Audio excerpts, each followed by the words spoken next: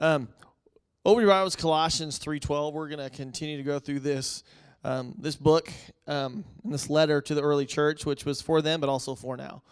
So when we look at Scripture, we believe that this was inspired by the Lord. And what I mean by that, I don't believe Paul was this robot that was just like, he was human and he was hearing from the Lord, but in such a divine way.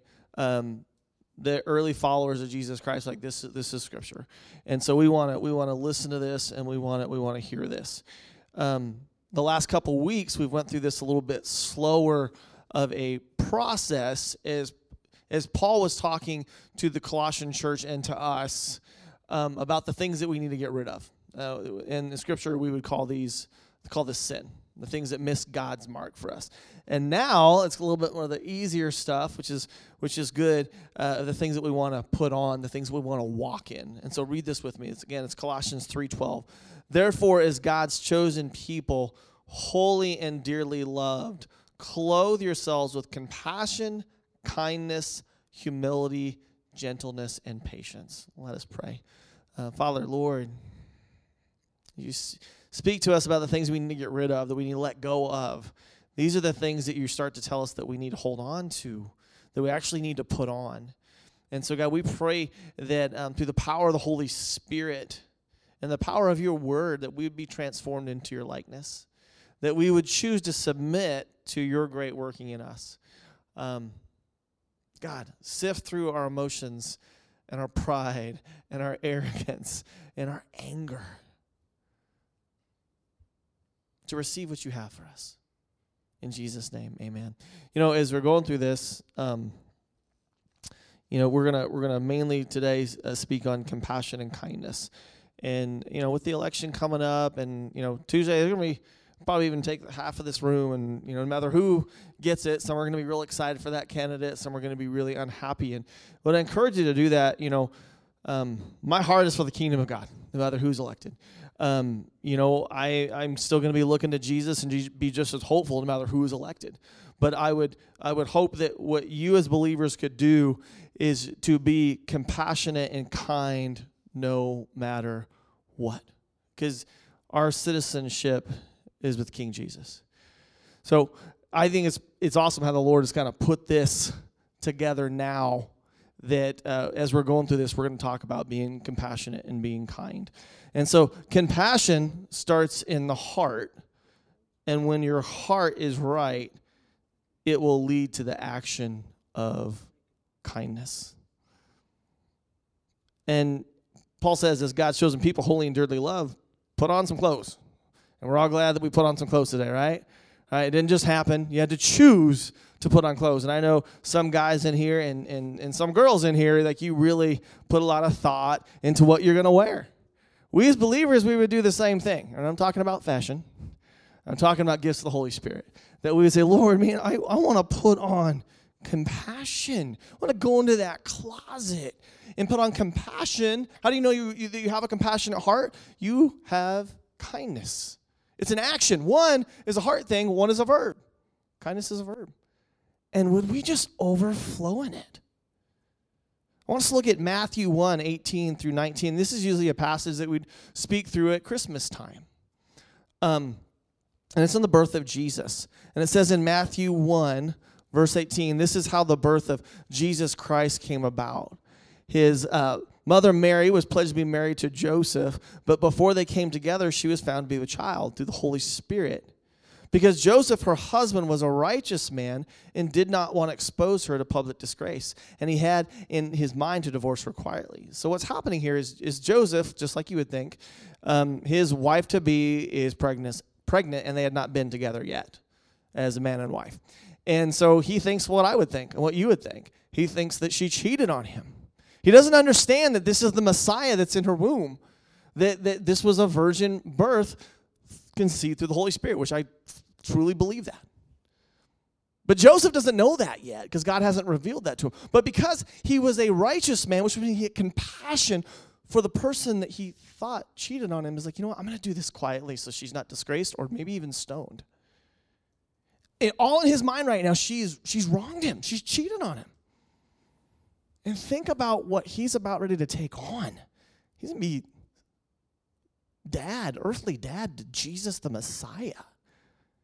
Right? And it's important for him, before he gets that revelation, before he gets that understanding, how important it is that he has a soft heart. So how do you treat those that have hurt you? It's a tough one. How do you treat them? Scripture speaks to it in many ways, Old and New Testament. How you would treat those that have hurt you. Do you enjoy their pain? Right? Do you make them, I think one of the most important things that we walk in as believers that is powerful is that we walk in forgiveness. Right? And there's a restoration process in forgiveness. So you wrong me as a believer. I know, and believers do this all the time. Like, they know they're supposed to forgive you. So they say the words, but there's forgiveness that leads to restoration. Restoration, there's a process where now they're restored in rightness with you. For believers, it's maturity. When there is restoration with you and me, like, you hurt me, you stole from me, you lied to me, you cheated on me, whatever. Right? As a believer, I know, okay, well, if you confess and you say, hey, man, I wronged you, then I forgive you, but then there's a process of restoration. What the world does is I'm going to keep having you pay for something that's already been forgiven. That's how the world looks at things. And if we don't walk in compassion and kindness, we won't be able to tell the difference. A lot of times you look at your relationships, where these things just keep going in cycle. I believe restoration is important. Forgiveness leads to restoration. There's a process. But too many times, you're just going to keep paying for what you did. How do you deal with those that have hurt you? I think it's important that we look at the heart of God and his characteristics. Because God walks in love and he walks in compassion. That's who he is. Psalms 86:15, but you, O Lord, are a compassionate and gracious God, slow to anger and abounding in love and faithfulness. He's slow to anger and he's abounding in love. And I think it's important as we look at the cross, we see his sovereignty, his judgment on full display, but also his mercy and grace, which means God doesn't stop being merciful at the same time he is passing down on judgment. It's something it's hard for us to understand in our humanness, but it's something that we continually wrestle with, and as believers that we talk about. Because God is full of compassion. We see in Mark 1:40-41, where Jesus does something in compassion. It says, a man with leprosy came to him, and he begged him on his knees, if you are willing, can you make me clean? Filled with compassion, Jesus reached out his hand, and he touched the man. I am willing, he said, be clean. Now, Jesus could have done this without any compassion. But Scripture wants us, it's important. It's like he wants you to know he did this full of emotion and love for this man. The Lord is full of compassion. He's slow to anger and he's abounding in love, even in the things that we don't understand. And if you don't put on compassion and kindness, I'm not talking about put it on. And this comes from the Holy Spirit. It's a choice. That you begin to see a God that doesn't walk that way either. We forget in God's sovereignty and his judgment, he is full of compassion. He is not void of what you're going through. If you're going through a difficult thing, he's not void of it. He's not far from it. He's close. Sometimes we can feel like God doesn't care. Well, we know through Scripture that he does. And hopefully through our experience and testimony, we know that he does as well. How we view God, how we view his character is important, and it affects how we treat people. 1 John 3:17 says this, if anyone has material possessions and sees his brother in need but has no pity on him, how can the love of God be in him? Right, think about that. You're driving and you're going to see homeless people today. Maybe on the way here you saw homeless people. We have people that are homeless that attend our church, right? And then there's different people of different just like financial wealth.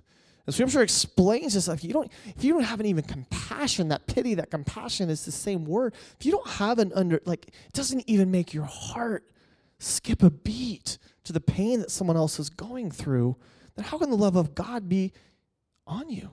It's a great question. We as believers, it's that calloused heart that we have to really guard from. I see it with COVID-19 and the mask, whether people are pro-mask or against the masks. Right? Understanding for some, the mask, they feel like their liberty is being taken. For others, and I've known people in this church that they've lost a loved one. And when people are just flippant about the mass one way or the other, it really shows our lack of compassion for our brother and sister. And when we talk about this, and we've been talking about these type of things the last couple months, people will always say, and from different understandings, and I get it, what about standing for truth?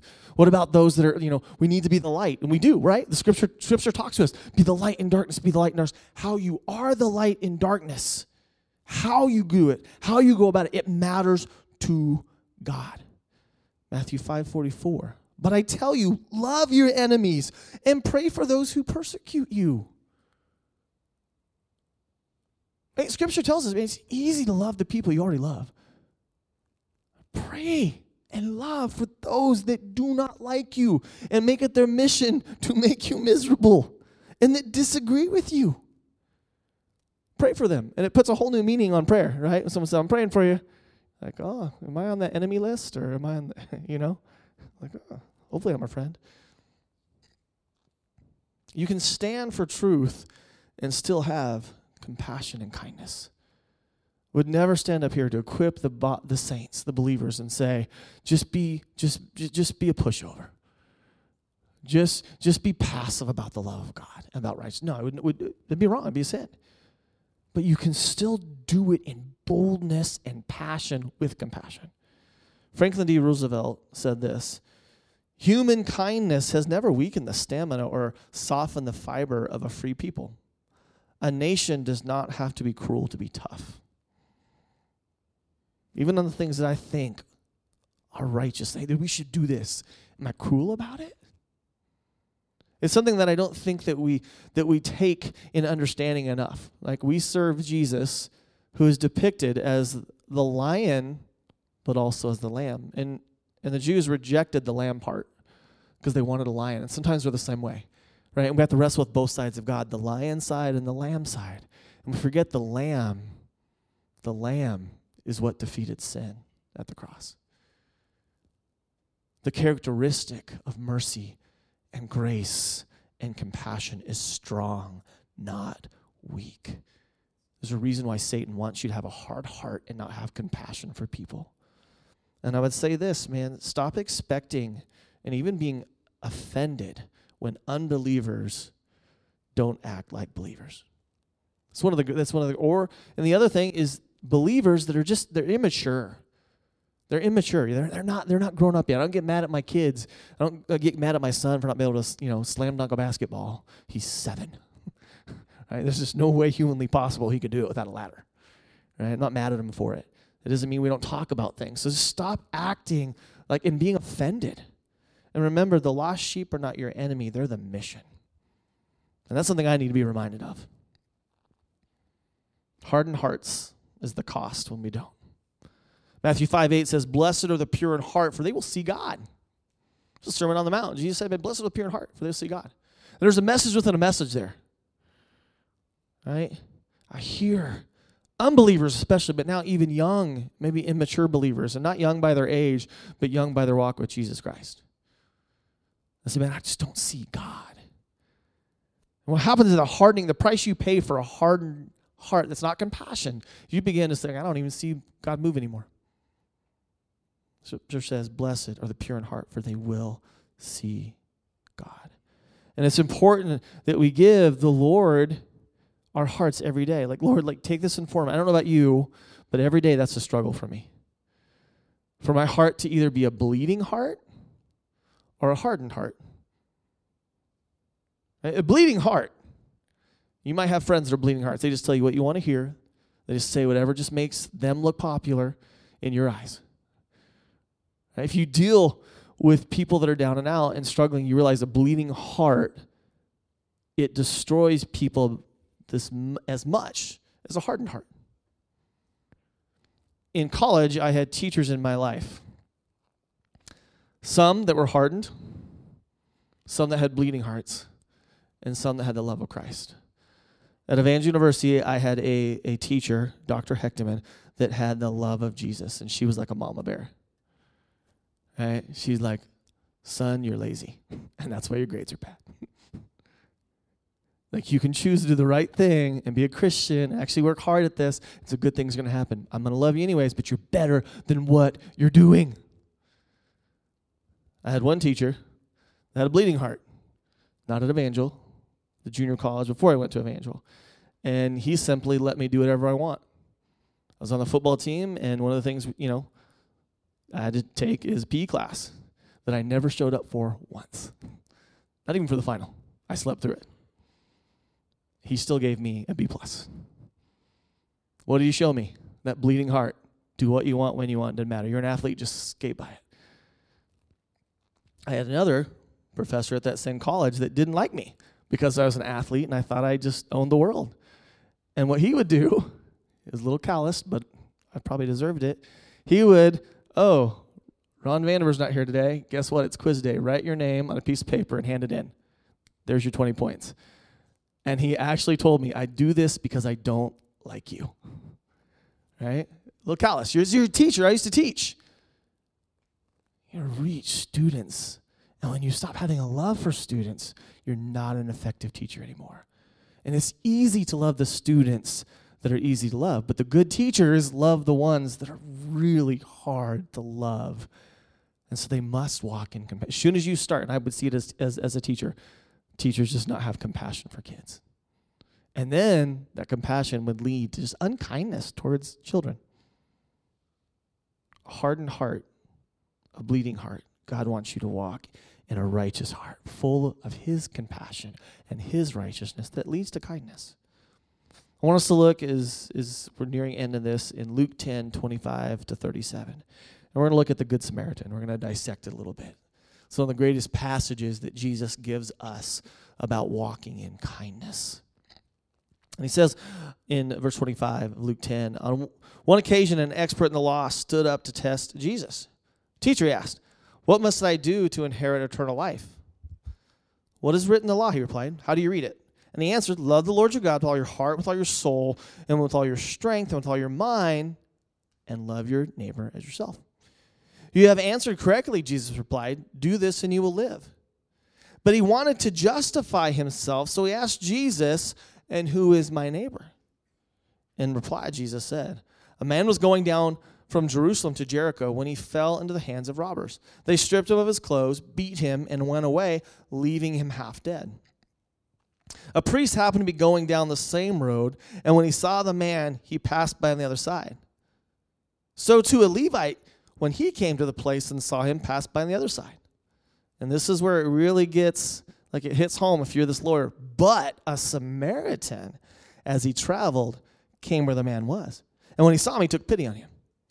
He went to him and he bandaged his wounds, pouring on oil and wine. And then he put the man on his own donkey, took him to an inn, and he took care of him.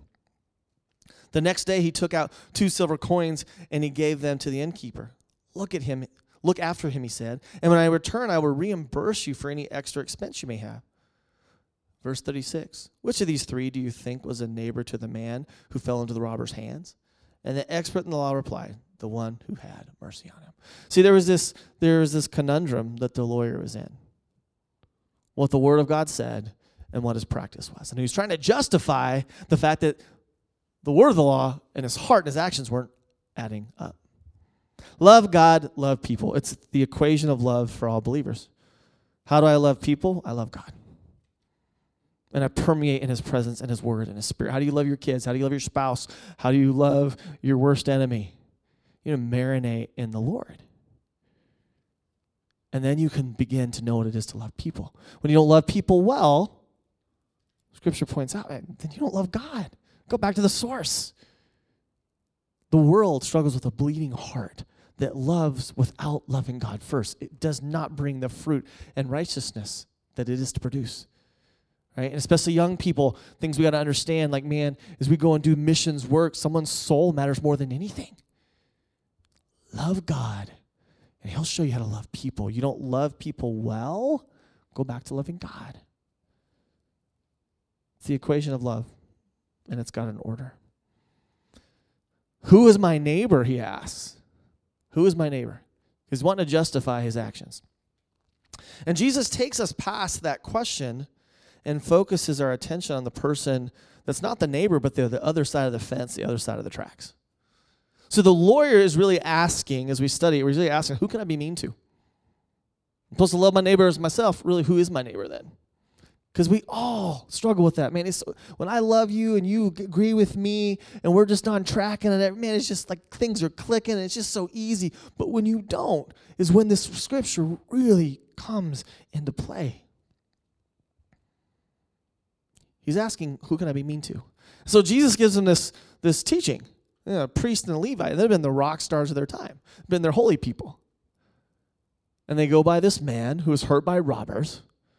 And the priest goes on one side, the Levite goes on the other. They were the people, and honestly at this point, the lawyer's probably looking at this going, oh, they've done the same thing.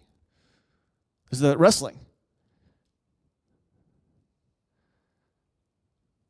Priests don't touch unclean things. Some people believe he was probably like on the verge of death. They very easily could have looked for the loophole as a priest and said, I don't touch unclean things. Some believe the priest was even on his way to the synagogue. He had something special to do, important to do. He had a divine plan. He had a divine appointment. There was a loophole reason until you get to about verse 33, the lawyer's probably like, yeah, I would have left the guy too. But then comes in the unlikely hero, and it's the Samaritan. The Samaritan. And this gets his attention. He's like, oh, wait a minute. Oh, it's going back to love God and love your neighbor. Wait a minute, Jesus, it's starting to click. And the Samaritans, there was a reason why they could find scripture to why they didn't like these people who claimed to know God but didn't follow God the way that they knew you should. And Jesus addresses the woman at the well. Right? Where do we worship here or you worship there? And Jesus says, oh, we know God. We know God. And there's this fight. That's where we get the spirit and truth from. In fact, in Luke 9:53, we see that the Samaritans weren't kind to Jesus either. It says in Luke 9:53, but the people there did not welcome him because he was headed for Jerusalem. Simply because he had a destination. They're like, oh, there's this prophet. Oh, go to Jerusalem. Oh, he's one of those guys. We don't talk to them. Jesus could have made them anything but the good guy. But he does it, and he does it for a reason. I mean, we understand like our compassion, our thoughts, our actions, they line up. Our compassion and our kindness, they line up. You're not going to walk in kindness if you're not walking in compassion. And I believe that compassion only comes from the Lord. And what's crazy here, too, if you look at this, in verse 37, or 36, Jesus asked him, which of these three do you think was the neighbor to the man? It's going back to like God commandment things. And the expert of the law, like Jesus has him. This is the one who had mercy on him. He couldn't even say Samaritan. And theologians don't believe this was by accident. Isn't some of the things we struggle with? You can't see that person that you disagree with feeling God, seeing God, right? There's a price to pay when our hearts are not softened. I'll close on this, Proverbs 3, verses 3 through 4. Let love and faithfulness never leave you. Bind them around your neck. Write them on the tablet of your heart. Then you will win favor and a good name in the sight of God and man. Love God, love people. And look at this verse. Let love and faithfulness never leave you. Why? Because they can. Bind them around your neck. Put them close. Write them on the tablet of your heart. Why? According to Proverbs 3, because they can leave you. So it's why Paul's giving this analogy to the Colossians, like, put on these clothes. These clothes don't just happen. You got to actually put them on. You got to choose to open up the closet. You got to choose to look through the wardrobe. What am I going to put on today? Ugliness, despair, meanness, cold-hearted, I know everything. Or I'm going to put on, you know what, Lord? I'm going to put on compassion that will lead to kindness. Let the love and faithfulness never leave you because they can. I've been there. You've been there. Right? Even as a believer, where you're like, how did I start to see people this way? How did people just become pawns where I just want to be right rather than be righteous? I just want to win the argument rather than be back in community. Right? It's an addiction that you see People going through just difficult things, and you love them based on their theology or who they vote for. And again, you can love well and be righteous and still be kind and compassionate. Jesus died on the cross as his own people were saying, crucify him, crucify him, crucify him. And he says to the Father, forgive them because they don't know what they're doing. And he teaches his apostles to walk in the same way. Kindness is like a drop in the bucket that leads to an ocean of water. We've all been touched by kindness. We've all been touched by ugliness. May we walk because of the gospel in kindness. And I'll give this quick story and we'll close. And some in here will remember the 80s. Some of you weren't even born yet, so just have to hear and believe. But in the 80s is when AIDS came out, right? And when AIDS first came out, and I was in elementary school in 87, and I remember when it came out. And if you had AIDS, only certain people got AIDS, and you were afraid to even be in the same room with them. And this was on the news and everything. Kids that got it through transfusions were kicked out of school. Worse than Pharisee. People so unnerved about this virus that would cause death. They didn't know. Maybe it was a spit. Was it a handshake? What? And then Princess Diana, doing what royalty people do, they go visit the hospitals, and the press is there, and they're taking pictures. And she meets a man who has AIDS, and everything tells you, do not have, bubble wrap. And she does this very simple thing of compassion that leads to kindness that even historians will say, man, well, once that happened, people started to look at AIDS differently. She takes off her royal white gloves, and she shakes the man's hands. And, from now we look at it and go, well, yeah, of course you could. You're not going to get that from that. But that time, people didn't know. And in that moment, even historians will say, well, it changed the way that simple act of compassion and kindness, it changed the way people began to look at AIDS and how to treat people that had been conflicted or afflicted by that disease. A drop in a bucket that leads to an ocean of waves. God will use your compassion and kindness to do his work. The enemy will try to steal it every single day. 2 questions as we close. Do you have compassion for your neighbor? Not your kumbaya brother that does all the things that you do, likes all the things that you do. They vote for who you'd vote for. Do you have love for your neighbor? And when Jesus asks about the Samaritan, that's the person that they hated. They celebrated the hate for that people group. How do you love your neighbor? Right? Do you have compassion for them? And it starts at that. It starts in the heart. The ugliest of ugly. The people that disagree, that celebrate evil. Do you have a compassion for them? Because they're the mission of God. Right? God sits down and said, man, sent my son if they would just only choose that they would have life and have it abundantly. Do you have enough compassion that you'd send your son or daughter? Second one. Do you need to give and receive kindness? The reason why I say it that way, do you need to give and receive kindness? Because when compassion isn't there, there's a hard heart, you won't even receive kindness, let alone give it.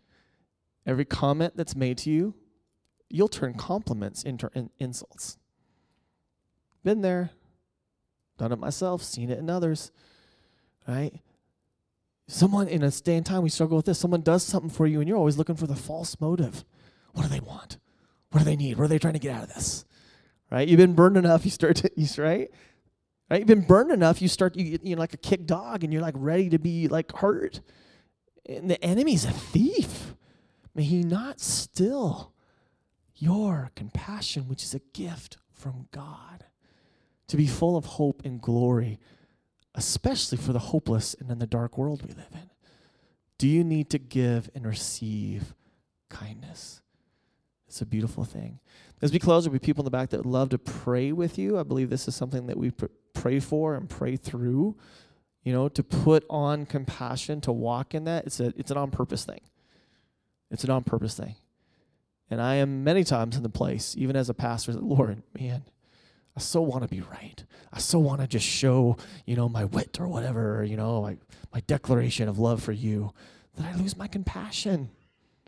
So it's fruitless. And I have to come to a place where I have to go to someone and pray. Pray with me, because my heart needs changed. I don't want to walk around cold-hearted.